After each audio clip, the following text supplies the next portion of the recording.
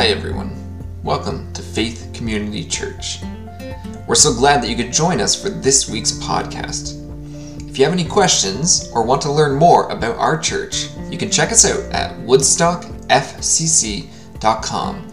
That's Woodstock, Faith Community Church.com. Thanks for listening and enjoy this week's podcast. Good morning again. We are working our way through our Abide series, as I trust you know.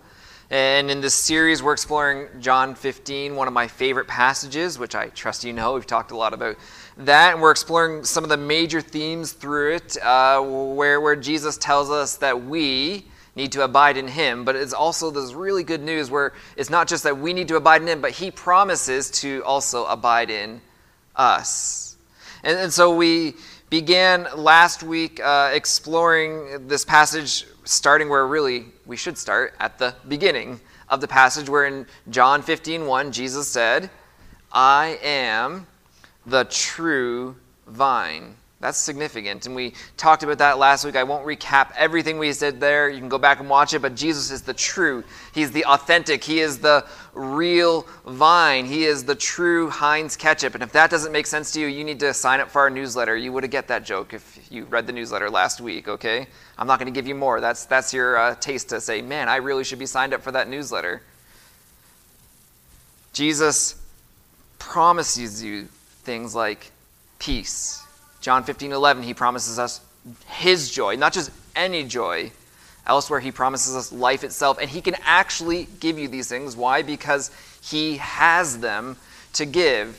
Remember Viticulture 101? Anyone remember that from last week? We did Viticulture 101. It says, source determines substance. So we are to connect with Jesus, the true vine. Why? So that the substance of our fruit matches the source, that is Jesus, and we will grow Christ-like fruit in our lives. That is a Christ-like character, a Christ-like attitude, and we'll carry out his Christ-like mission. Everything else or anyone else that promises you the things that Jesus says he can give, they will always fall short because they can't give what they don't have. And so we go and we connect with Jesus, the true vine. Today, though, I want to finish verse 1. We only made it halfway through verse 1, and I want to finish the second half of verse 1. Now, I promise we won't walk through every verse in John 15 this slow, but today I want to finish the second half of verse 1. So here's what it says. John 15:1, Jesus says, "I am the true vine." We looked at that last week. Here's the next part. And he says, "My Father is the vine grower." Other translations say, "My Father is the gardener." And as I spent time in this passage this week, as I spent time thinking about it, I began to have this idea or this realization that those who have a green thumb, those who might call themselves gardeners, any of you out there? Anyone have a green thumb? There you go, a couple of you, gardeners. Those of you, or maybe those who want to have a green thumb and failed. Anyone out there like that? You want to have a green thumb? Yeah.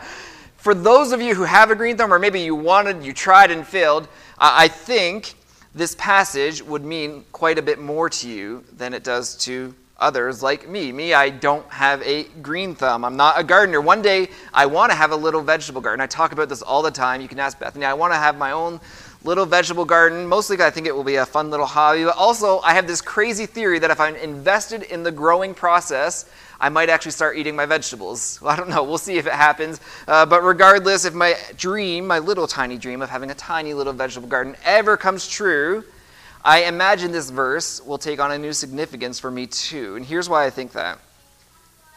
I think because gardeners are far more aware of the work involved in caring for plants than those of us who simply don't have green thumbs.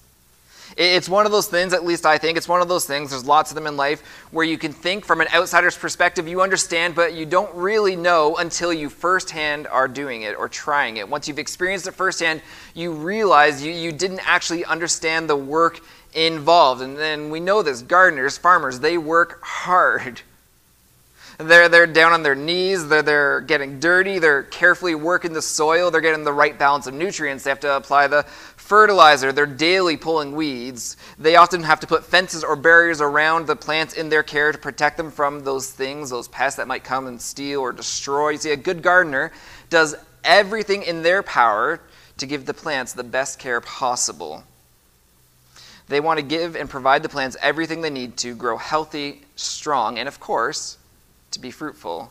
They don't put all the hard work into the growth of this plant, into the soil, into the nutrients to see a stem pull up and grow. They're not excited by that, but of course they do it to see the flower bloom.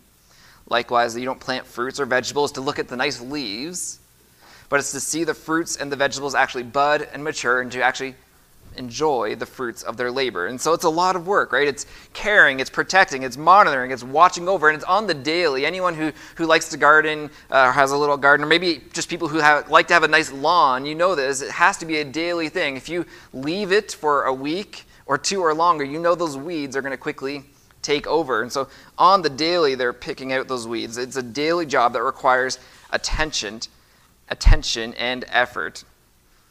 And so we're told here in verse 1 of John 15 that Jesus is the vine, the true vine. He is the source of life, and we connect with him. And as we do, we are going to find the nourishment we need for growth, but ultimately to become fruitful. Jesus is the vine, but it also says, and God, the Father, is the gardener. And as the gardener, he watches over us. He protects us. He gives us what we need. And we can really sum it up like this.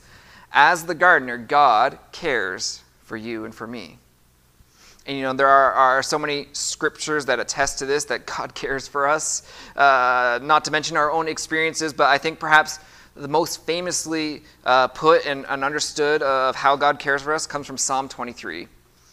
You likely know this well. Maybe you know it from our church. Back in 2021, we did a series on Psalm 23 called Lay It Down. I can't remember how many weeks. I think we did 8 or 9 weeks on this short 6-verse psalm. We spent a lot of time in it, and the good news is you can go back and find that if you want to know more. Aren't we grateful for technology like that? You can go back and find it. It's called Lay It Down. It's on our YouTube channel. This was recorded during one of the lockdowns, so the recording is actually inside from our house, from the old place we were living. So if you want to go see what our house looked like then, you can check that out. But more to the point, Psalm 23 is probably, more than anything, one of the most well-known Bible verses. Maybe outside of John 3:16, my guess would be Psalm 23 would come second. In part, I think it's because we often hear it at funerals, and we go to funerals whether you're a Christian or not, and Psalm 23 is often read there. And maybe we hear it at funerals because we want to be reminded of just what it's about, God's comfort and care. In those moments of sadness and despair and grief, we want to be reminded of God's comfort and of God's care. But I think for a lot of people, because they hear it at funerals, they equate Psalm 23 as a psalm about death. And really, that's not at all what it's about. Instead, it's about what we just said. It's about God's goodness and his care toward his followers. So I want to read it for you. I'm going to read Psalm 23 for you. It says this, "The Lord is my shepherd.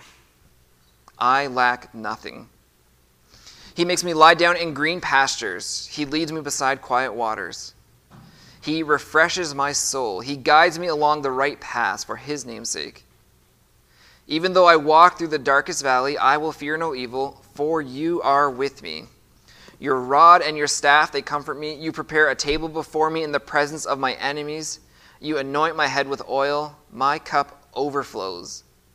Surely your goodness and love will follow me all the days of my life, and I will dwell in the house of the Lord forever." Let me pray. So, Heavenly Father, we are so grateful that you are our good shepherd, that you are the gardener who cares for us.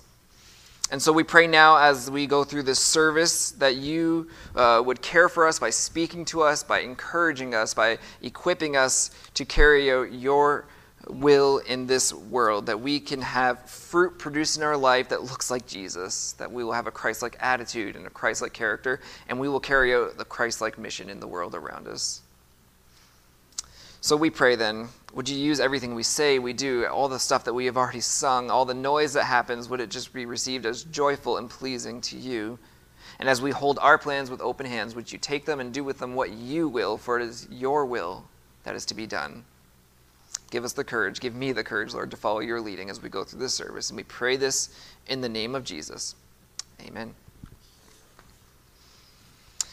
So over the years, if you've been in the church for a while, you've probably heard sermons that remind you of your need to be committed to God, and that's good. I hope you have heard those kind of sermons because you do need to be committed to God. But how often, you don't have to put your hand up, but you can if you want, I guess, but how often have you heard a sermon that reminds you of how committed God is to you?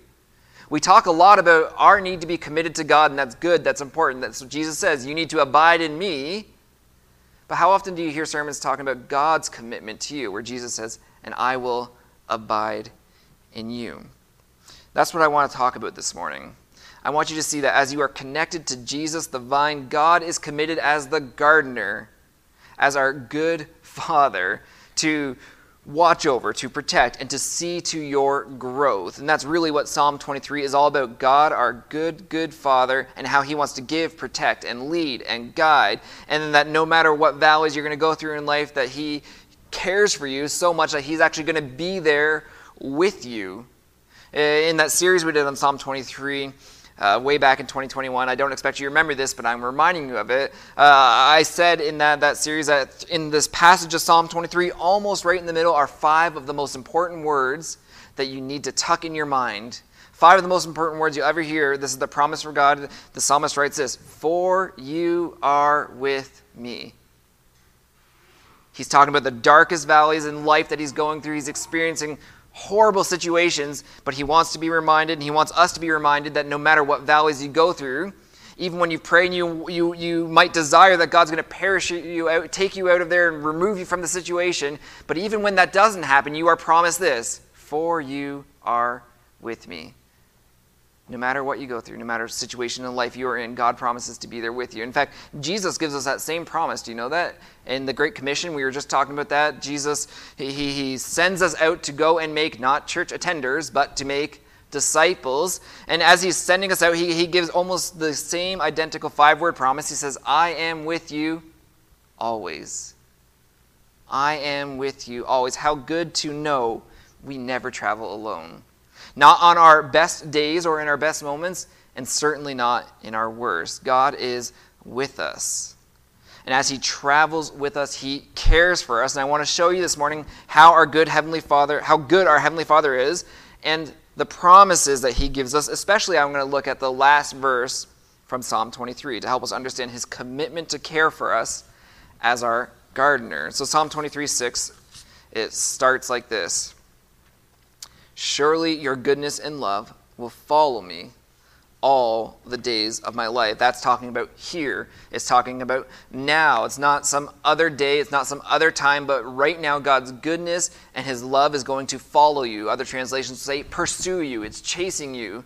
It's going all around you. And then the verse finishes with this great, great promise. It says, "And I will dwell in the house of the Lord forever." So that first part is about the here and now, but this last part is about then. It's about heaven. It's about our future home as those who are connected to the true vine. As followers of Jesus, we can confidently hold on to this promise, that I will dwell in the house of the Lord forever. And so from this last verse of Psalm 23, I want to show you 3 ways. Three ways. How many times can I say 3? 3 ways, that's the last time, that God cares for you as your good Heavenly Father, as the gardener who loves and cherishes, protects, enriches, and helps that plant. By the way, that's you. You're the plant. You're the branch. The Father helps you work towards fruitfulness. So here we go. Here's number 1. How do you know God cares for you? Because his goodness is with you. Psalm 23:6, we just read it. We're going to read it a couple times today. It says this: "Surely your goodness will follow me all the days of my life." Your goodness and love will follow me all the days of my life. So what does that mean? What does it mean that God's goodness will follow you all the days of your life? We know from experience what it does not mean. It does not mean you will only experience good things in life. It does not mean you will only experience good things in life. We have all experienced bad things. We live in a fallen world. Sin is present. A lot of bad things happen. It's not just that bad things happen, but we know that bad things happen even to those who are connected to the true vine. Bad things happen even to Christians. So what does it mean then to say that God's goodness is with you?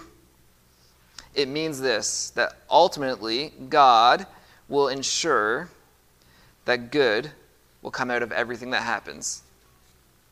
even the bad stuff. That's his promise. It's right from his word. You can read it in Romans 8:28. It says, and we know that God causes everything. Someone say everything for me.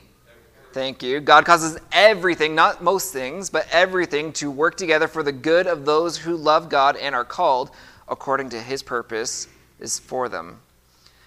Now, I want to be careful and very clear here. Not everything that happens is good. That's not what this is saying. And I want to be clear here because people have misused and abused this verse as a trite catch-all to tell people who are suffering or going through something horrible, basically saying, well, you just need to get over it because it's going to turn out good anyways. They tell people who are going through these horrible situations, unimaginable things are happening in life. They say, you don't need to stress about it. You don't need to worry about it. You don't need to be angry or upset. It's fine. Don't worry. Good's going to come from it. Anyways, if that has ever been said to you, I want to apologize sincerely. That's an abuse and misuse of God's word. That's not what this verse is saying. And I am so sorry. Can you imagine with me? This is in my notes, so this is free of charge. Can you imagine, we read in Scripture, Jesus is in the Garden of Gethsemane, one of the most stressful nights of his life. It says that he is so stressed that the capillaries in his blood vessels are actually popping and he is sweating blood. He is filled with anxiety. The disciples go and they see him and say, what's going on? What's going on? And Jesus says, my soul is in anguish to the point of death. He is going through something, okay? And it is horrible. And can you imagine the disciples said to him, well, you don't really need to worry about it. Good's going to come from it anyways. And yet we say that to people all the time. Listen, if someone has ever told you to get over what you're going through because good's going to come from it anyways, I want to apologize. I really sincerely do. I'm so sorry that has happened to you. I want to be clear here. That's not what this verse is saying. The verse is not about minimizing what you are going through. Hear this so clearly.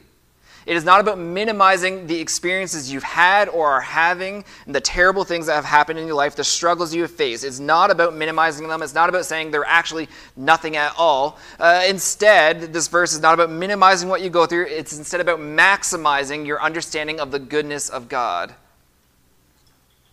It's not about minimizing what you are going through or have gone through, but it's about maximizing your understanding of the goodness of God. So if you are going through something or have gone through something, and if you're not in either of those categories, you will be going through something. Those are the only three states we have.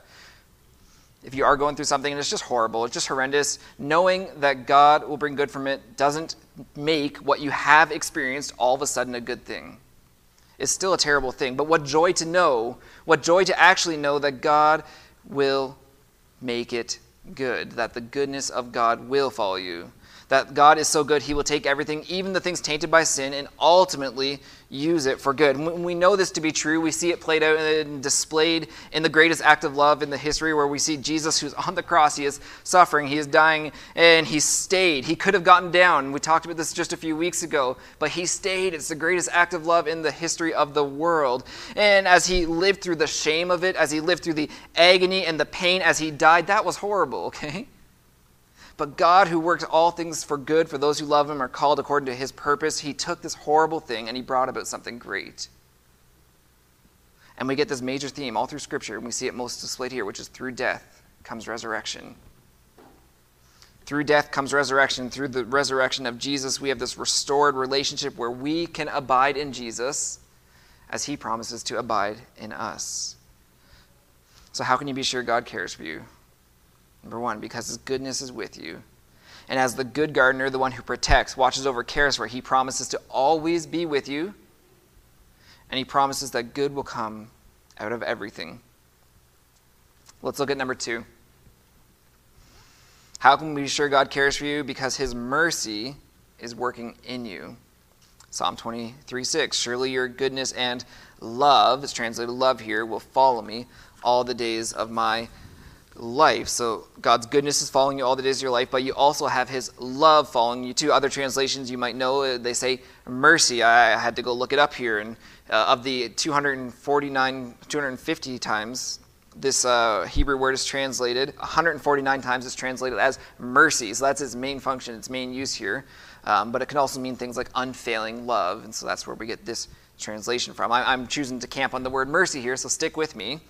So it says, surely God's goodness and his mercy will follow you. That's the second way you can know that God cares for you, because his mercy is working in you. So what's mercy?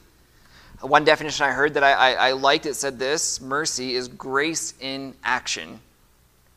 Mercy is grace in action. So you know God cares for you because his mercy is going to pursue you all the days of your life. And you say, okay, but what's the difference between his goodness and his mercy? That's a good question. And I find a helpful distinction or differentiation to be this: goodness is when God gives me what I don't deserve. It's free. It's a gift.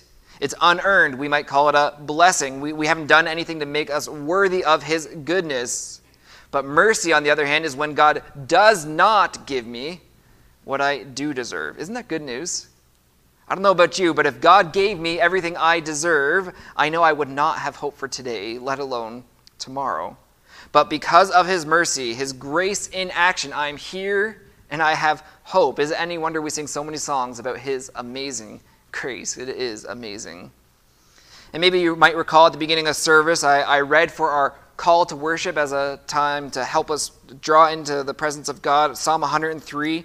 I want to read some portions of it for you again, and I want you to pay attention to how the psalmist describes all that God does for you and for me. So I'm going to read Psalm 103, verses 2 to 8 first here. It says, "Praise the Lord, my soul, and forget not all his benefits, who forgives all your sins and heals all your diseases, who redeems your life from the pit and crowns you with love and compassion, who satisfies your desires with good things so that your youth is renewed like the eagles. The Lord works righteous and justice for all the oppressed. He made known his ways to Moses, his deeds to the people of Israel. The Lord is compassionate and gracious, slow to anger, abounding in love." Isn't that amazing? All these things that God does. He forgives, he heals, he crowns, he fills, he renews, and all of these things. Now listen to this next section, Psalm 103, 9 to 12, and pay special attention here now to what it specifically is saying about God's goodness and his mercy. It says, "He will not always accuse, nor will he harbor his anger forever. He does not," listen, "he does not treat us as our sins deserve, or repay us according to our iniquities. For as high as the heavens are above the earth, so great is his love for those who fear him. As far as the east is from the west, so far has he removed our transgressions from us." Isn't that amazing? He does not punish us or deal with us as we deserve. His unfailing love, his mercy is great. He has removed our sins as far as the east is from the west. They are gone. He is tender. He is compassionate. God's goodness and his mercy are great. Hear it again, Hebrews 4:16.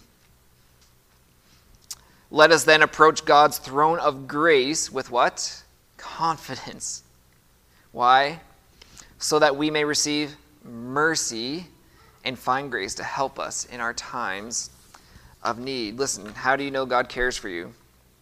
His goodness is with you. His mercy is working in you. Number 3, his glory is waiting for you. Back to Psalm 23:6 again. It says, "Surely your goodness and love will follow me all the days of my life, and," someone say "and." Good, someone's out there. "And I will dwell in the house of the Lord forever." If you're someone that makes notes in your Bibles, I would underline this word "and." It's an important word in this passage because it connects today with tomorrow. The goodness and mercy of God will follow you all the days of your life, but this is the great news of the Christian life. Your experience of God's blessings do not end with death. Isn't that something? We can know all of the various ways in Psalm 23 that God cares for you, and he makes you lie down and rest. He leads you to still waters. He refreshes your soul. He guides you in the path of righteousness. All of these things and more, but these truths, these promises are not the big moment. They're not the aha. Instead, they're the build-up. They're the crescendo working towards that final act of our life where we will experience the glory of God in the fullness, and we will proclaim as we find himself in his presence, "And I will dwell in the house of the Lord forever."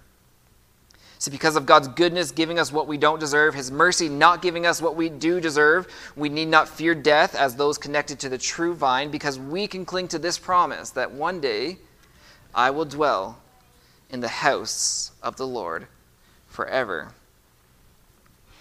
Many of you, I imagine, remember the great man Billy Graham. Reverend Graham passed, I think, 4 years ago now. But while he was alive and traveling and preaching, he famously said this. I have this quote for you. He said, "Someday you will read or hear that Billy Graham is dead. Don't you believe a word of it. I shall be more alive than I am now. I will just have changed my address. I will have gone into the presence of God. How do you know God, the good gardener, cares for you? Because his goodness is with you, because his mercy is working in you, and because his glory is waiting for you. 1 Corinthians 2:9 tells us, no eye has seen, no ear has heard, and no mind has imagined what God has prepared for those who love him. And I love this. Despite having God's goodness and mercy pursuing us all the days of our lives, forever, until the moment of death, God is going to pursue us with his goodness and mercy.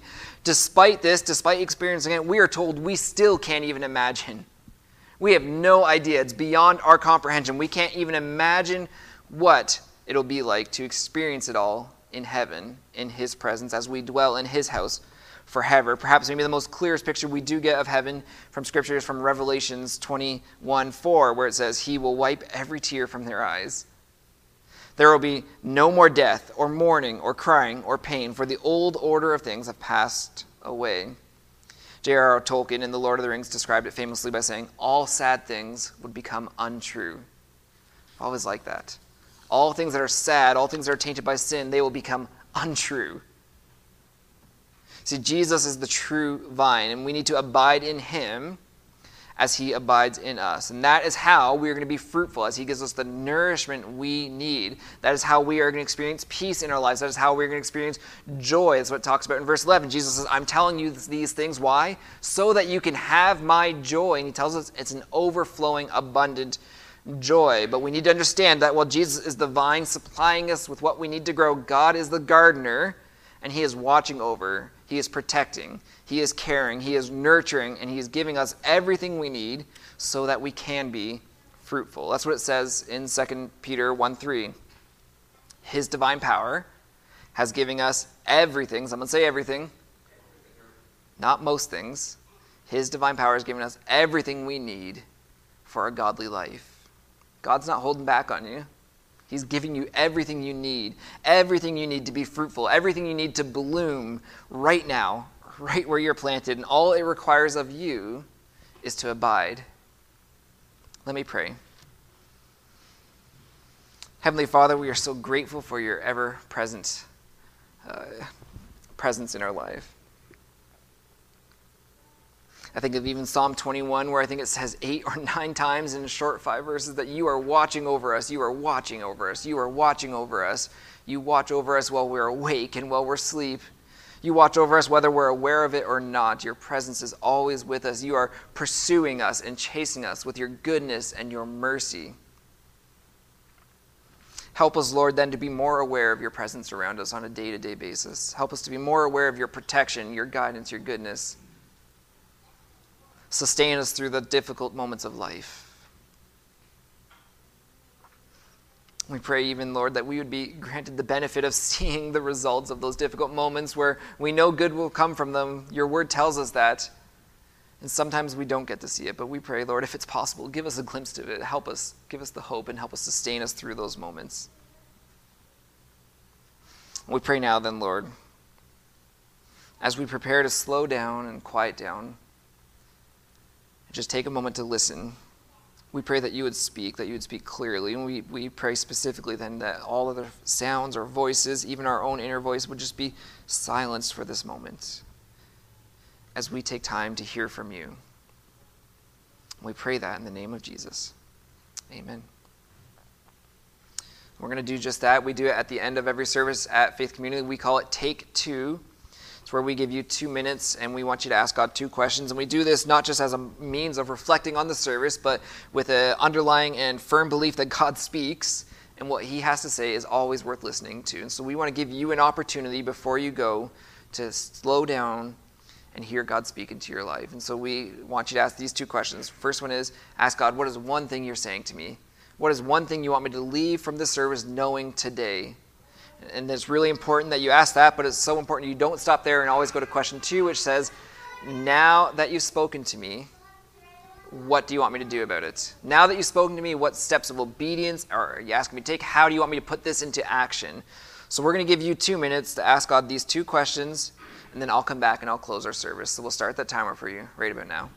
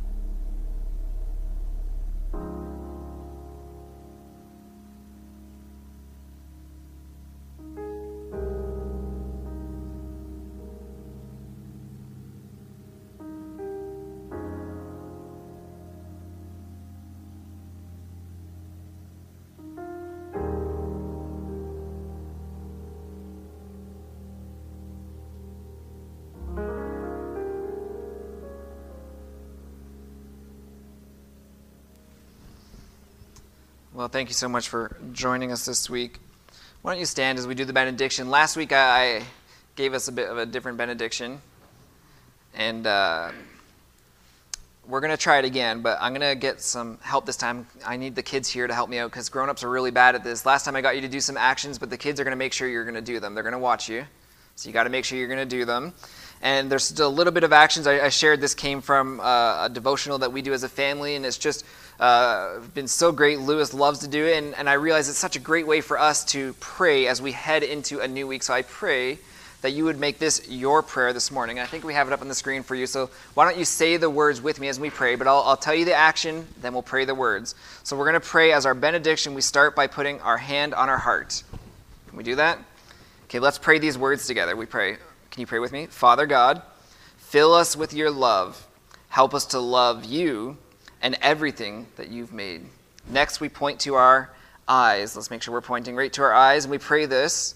Lord Jesus, help us to see you and to see others the way that you see them too.